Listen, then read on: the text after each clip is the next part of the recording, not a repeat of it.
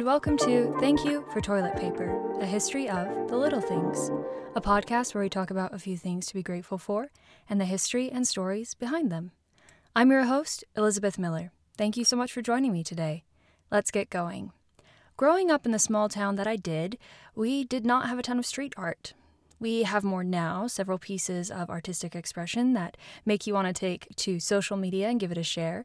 But when I was a kid, we had a lot more graffiti than street art, and the graffiti was usually made up of gang tags or kids writing inappropriate words for the thrill, I guess, of it, on public property.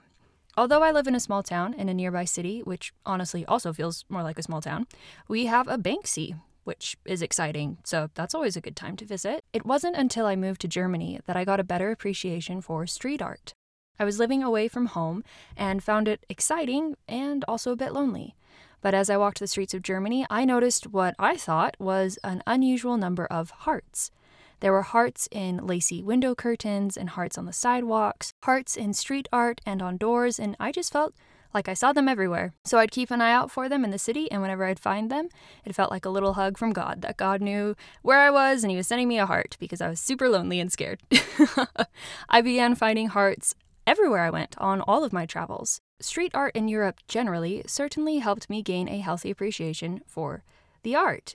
In Basel, in London, especially around Jack Ripper's old stomping grounds in Whitechapel, the street art I found there was particularly stunning. As well as that in Basel, there's an enormous mural that celebrates rock legends. It was like Spot the Rock Star. There are different forms of street art. When I was in London, I loved to walk the Millennium Bridge, the one from Harry Potter, the sixth film, if you remember that one. And I'd walk it and look down at the ground, where an artist called the Chewing Gum Man paints the pieces of gum that people spit out onto the bridge, so that they become works of art. His pieces were some of my favorite bits of art, and I considered his works street art of a sort, just the kind you walk on.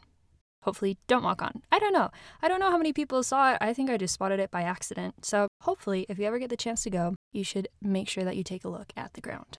These days, you also have more accepted forms of graffiti. For example, when my brother and I visited a cafe in Scotland called the Elephant House, which had been claimed to be where J.K. Rowling wrote a lot of Harry Potter. She's since denied the cafe as the birthplace of Harry Potter, but still, if you go into the bathroom while visiting the cafe, you will see that the entire bathroom is covered in signatures of visitors.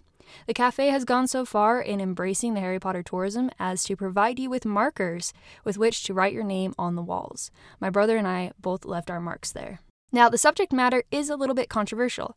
Graffiti and street art are not legal everywhere. Indeed, for some artists, that is half of the thrill and the fun. And for some businesses and private property owners, having street art on their buildings is considered damaging and frustrating, while others consider it an excellent promotional piece in working with the community. So we're going to talk today about the history of street art, understanding that it's not a simple topic, and it comes with its own set of problems and disagreements. And I'll own up front that this is a very rich and deep subject. I've spent much longer on this topic than any other in my research, and I'm still just scratching the surface here in this podcast. So there's still much of the dialogue that we won't be able to cover today. Now, with all those disclaimers out of the way, let's get going. People have been leaving their marks on walls and buildings for literally thousands of years. We certainly aren't the first generation to do it, and we definitely will not be the last. Inside the tombs of various ancient Egyptian pharaohs, there are literally 1,000 inscriptions written by visitors, from the more modern times to ancient Roman times. Some of these Roman inscriptions are from 2,000 years ago and leave such important messages as, quote, "I cannot read hieroglyphs," close quote. According to an article by Mental Floss written by Megan Gannon entitled 7 Entertaining Examples of Ancient Graffiti, which is a fun read if you want to look it up, another example that Gannon quotes is, quote, "I visited and I did not like anything except the sarcophagus," close quote.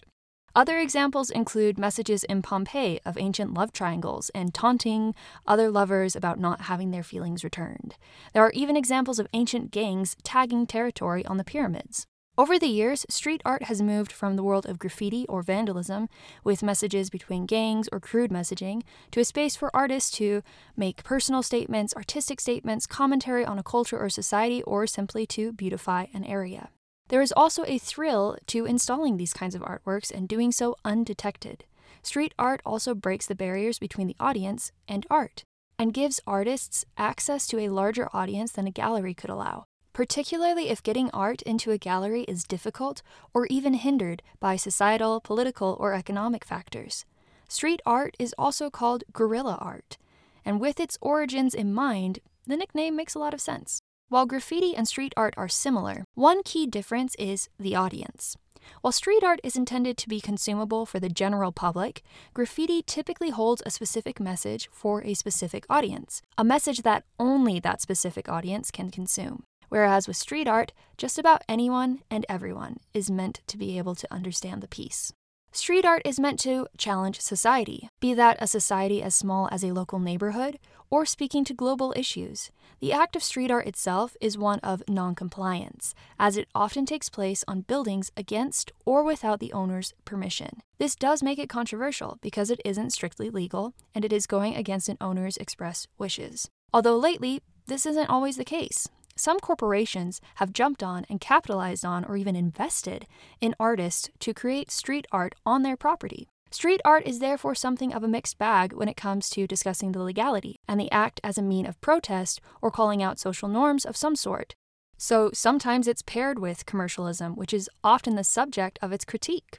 Although some have argued about what makes street art art, Nicholas Riggle argues, quote, "An artwork is street art if and only if its material use of the street is internal to its meaning.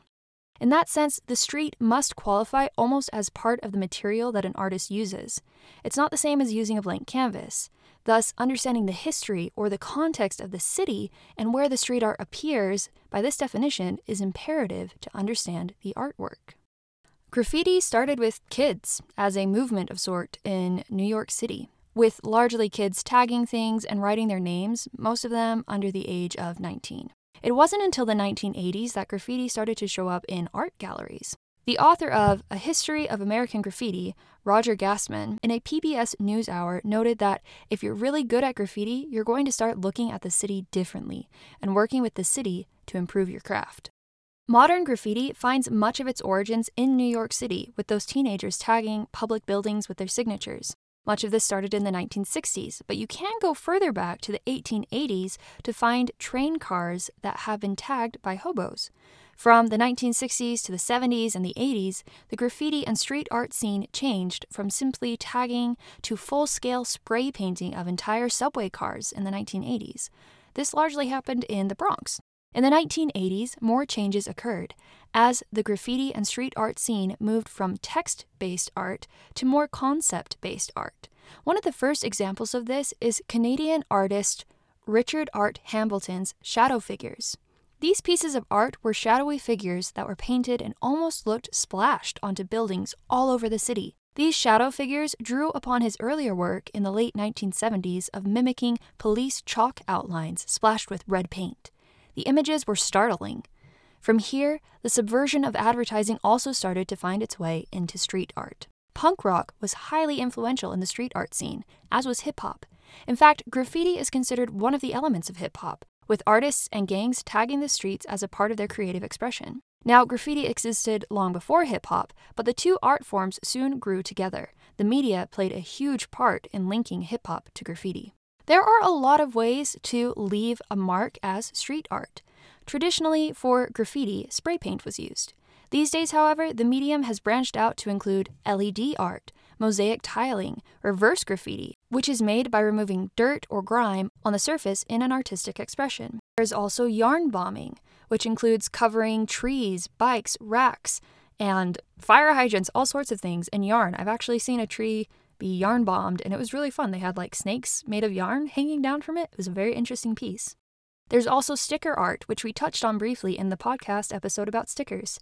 There's stencil art, wood blocking, in which an artist can paint a small piece of plywood and attach it somewhere.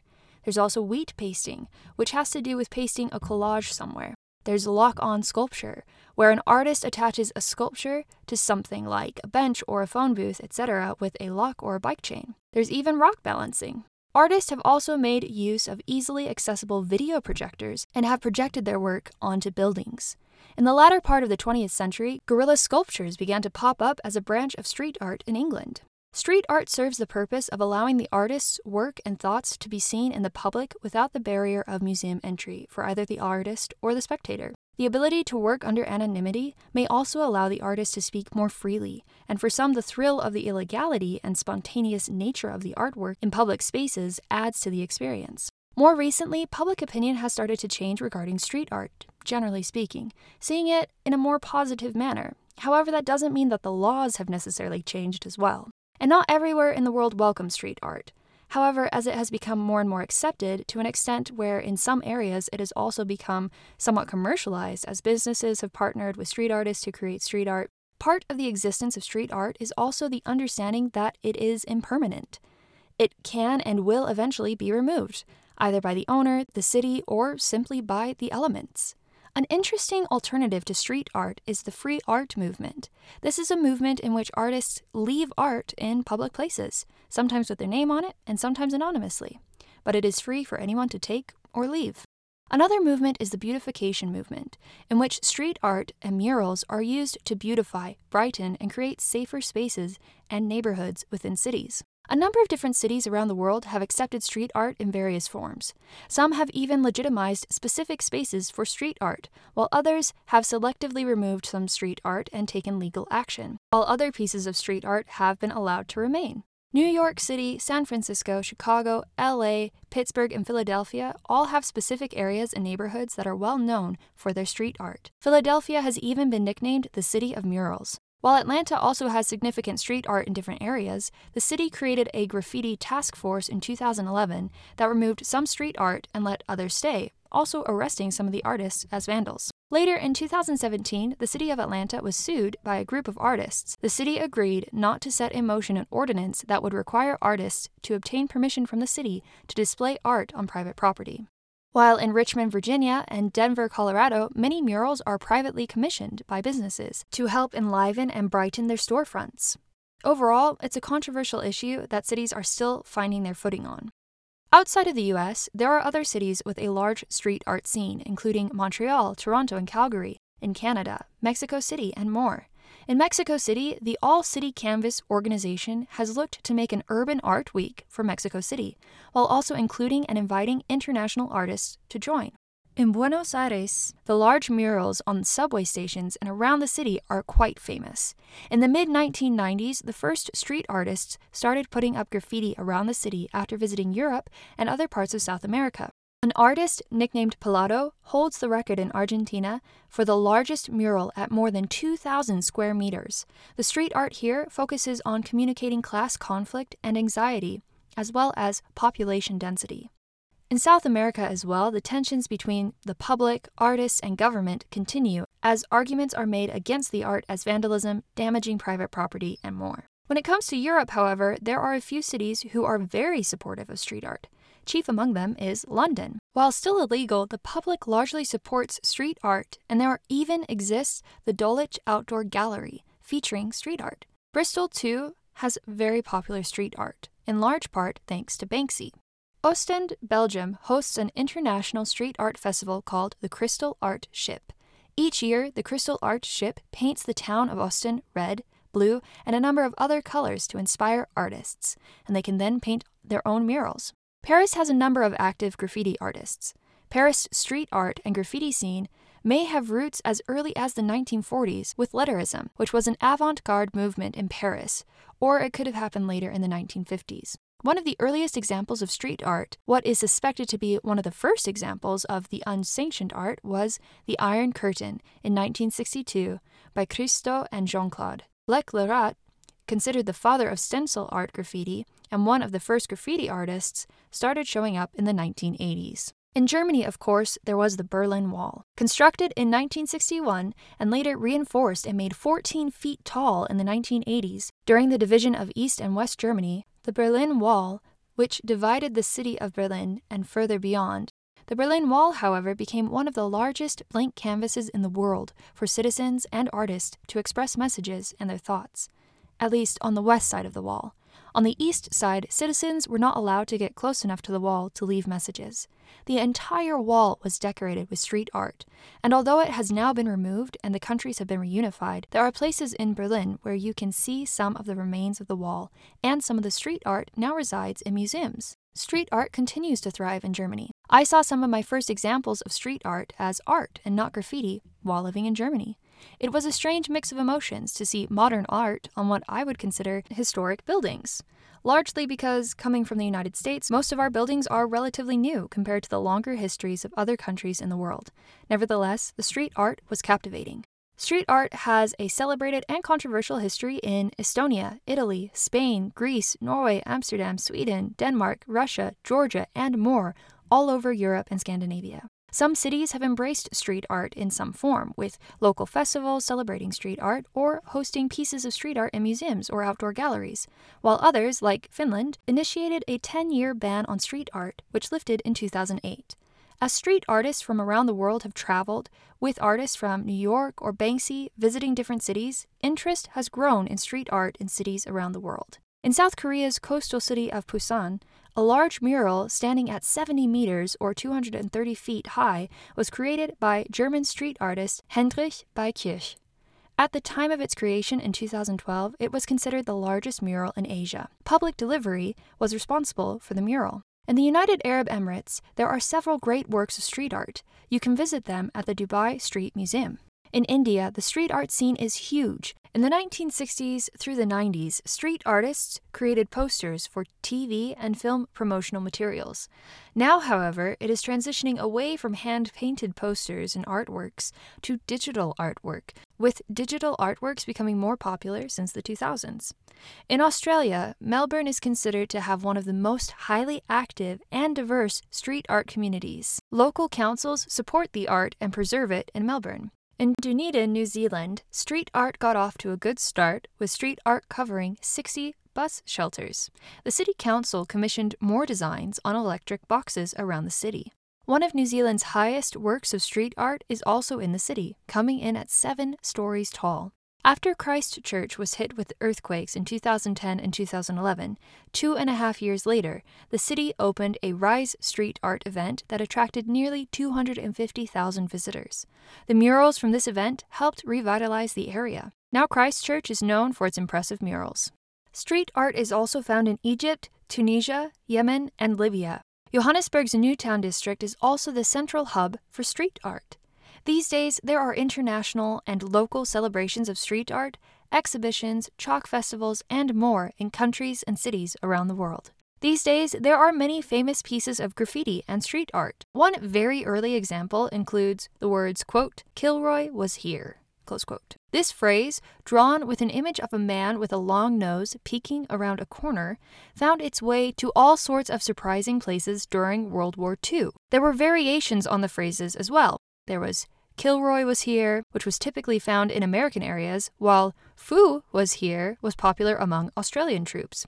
And for the British, it was Chad, or simply Mr. Chad, which had been around since World War I. A few other names for the man peeking around the corner included Private Snoops, Smo, Flywheel, Clem, Eugene the Jeep, Overby, or Sapo. There are many, many people who claim to be the origin of this particular piece of graffiti. It's hard to say exactly where it came from. With this particular piece of graffiti, it was known to show up in difficult-to-access areas. It was less about the graffiti itself and more about where it showed up. As pointed out by the author, Charles Panatti, who is quoted as saying, in reference to Kilroy graffiti, quote, "It was outrageous, not for what it said, but for where it showed up," close quote. One story goes that German intelligence found Kilroy was here on captured American equipment. This is said to have led Hitler to believe that Kilroy was the code name of an Allied spy. Another story goes that Stalin found this phrase, "Kilroy was here," in a VIP bathroom. A more modern example of famous street art, of course, would be Banksy, who is known worldwide. In fact, one of his pieces of art, rather ironically, was a piece of art that self-destructed. This piece was called Girl with Balloon. Once it sold at auction, it immediately shredded via a hidden shredder in the frame, which came as quite a shock. It sold for $1.4 million in 2006. Another Banksy was sold once again for $25.3 million in 2018. This second piece was called Love is in the Bin. It was also immediately shredded. Banksy has left many other pieces of art around the world, each rich with biting social commentary. Indeed, the self-shredding piece of art touches on some of the irony of street art in museums, or open-air galleries of street art, or street art tours, as one of the goals of street art was to disrupt the relationship between the artist and curator or museum, allowing both artist and public open and free access to sharing and consuming art. Whatever the case, and while indeed it is a controversial subject, given the varying degrees of legality surrounding street art does accomplish one of its goals in allowing the artist to publicly express a point of view, a piece of art, or even just tag their name, making their mark on the world. But it is controversial. Some companies have decided to embrace street art and have commissioned artists, while others, who have had their private property treated like a canvas, consider it defacing and devaluing their property, which is understandably frustrating. It kind of just depends on the person and their objectives. But it is a complicated issue, so the conversation continues. For the beautiful pieces of street art I've seen in my life, I'm grateful. For the ones that have made me think, or the ones that I didn't understand, I'm still grateful, as they helped me to engage in dialogues I was previously unaware or not a part of. Street art continues to tell the stories of a city, a nation, a people, and an artist to the world. And that is pretty beautiful. That's it for this week. Thank you so much for listening, and I hope you have a fantastic day. Take care.